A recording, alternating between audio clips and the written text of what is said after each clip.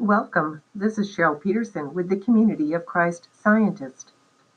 This is number 11 of The Foundation of Rock, a series of 32 elements taken from the Bible and used as rock-like essentials to work into every day, every minute, and every thought.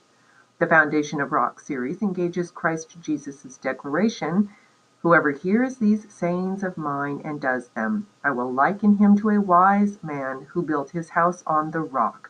And the rain descended, the floods came, and the winds blew and beat on that house, and it did not fall, for it was founded on the rock." Purity.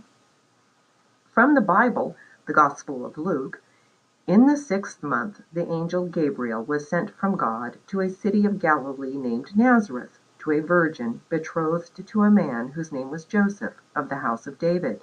And the virgin's name was Mary. And he came to her and said, "Greetings, O favored one, the Lord is with you." Spoiler alert, this Mary, turns out, becomes the mother of Jesus the Christ.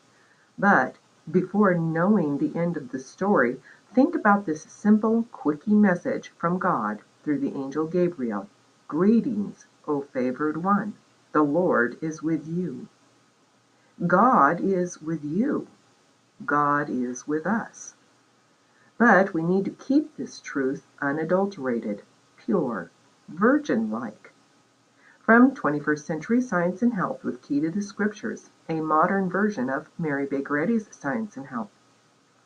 Jesus was the son of a virgin. He was appointed to speak God's word and to appear to human beings in such a form of humanity as they could understand and perceive. Mary's conception of him was spiritual, for only purity could reflect truth and love, which were plainly incarnate in the good and genuine Christ. Jesus expressed the purest type of divinity, which a fleshly form could express in that age.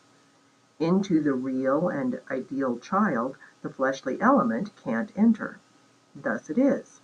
Christ illustrates the consistency or spiritual agreement between God and our identity as the image of God. How can we work this into everyday life? By keeping our intents pure. What's our intent at home, on the job, or while running errands?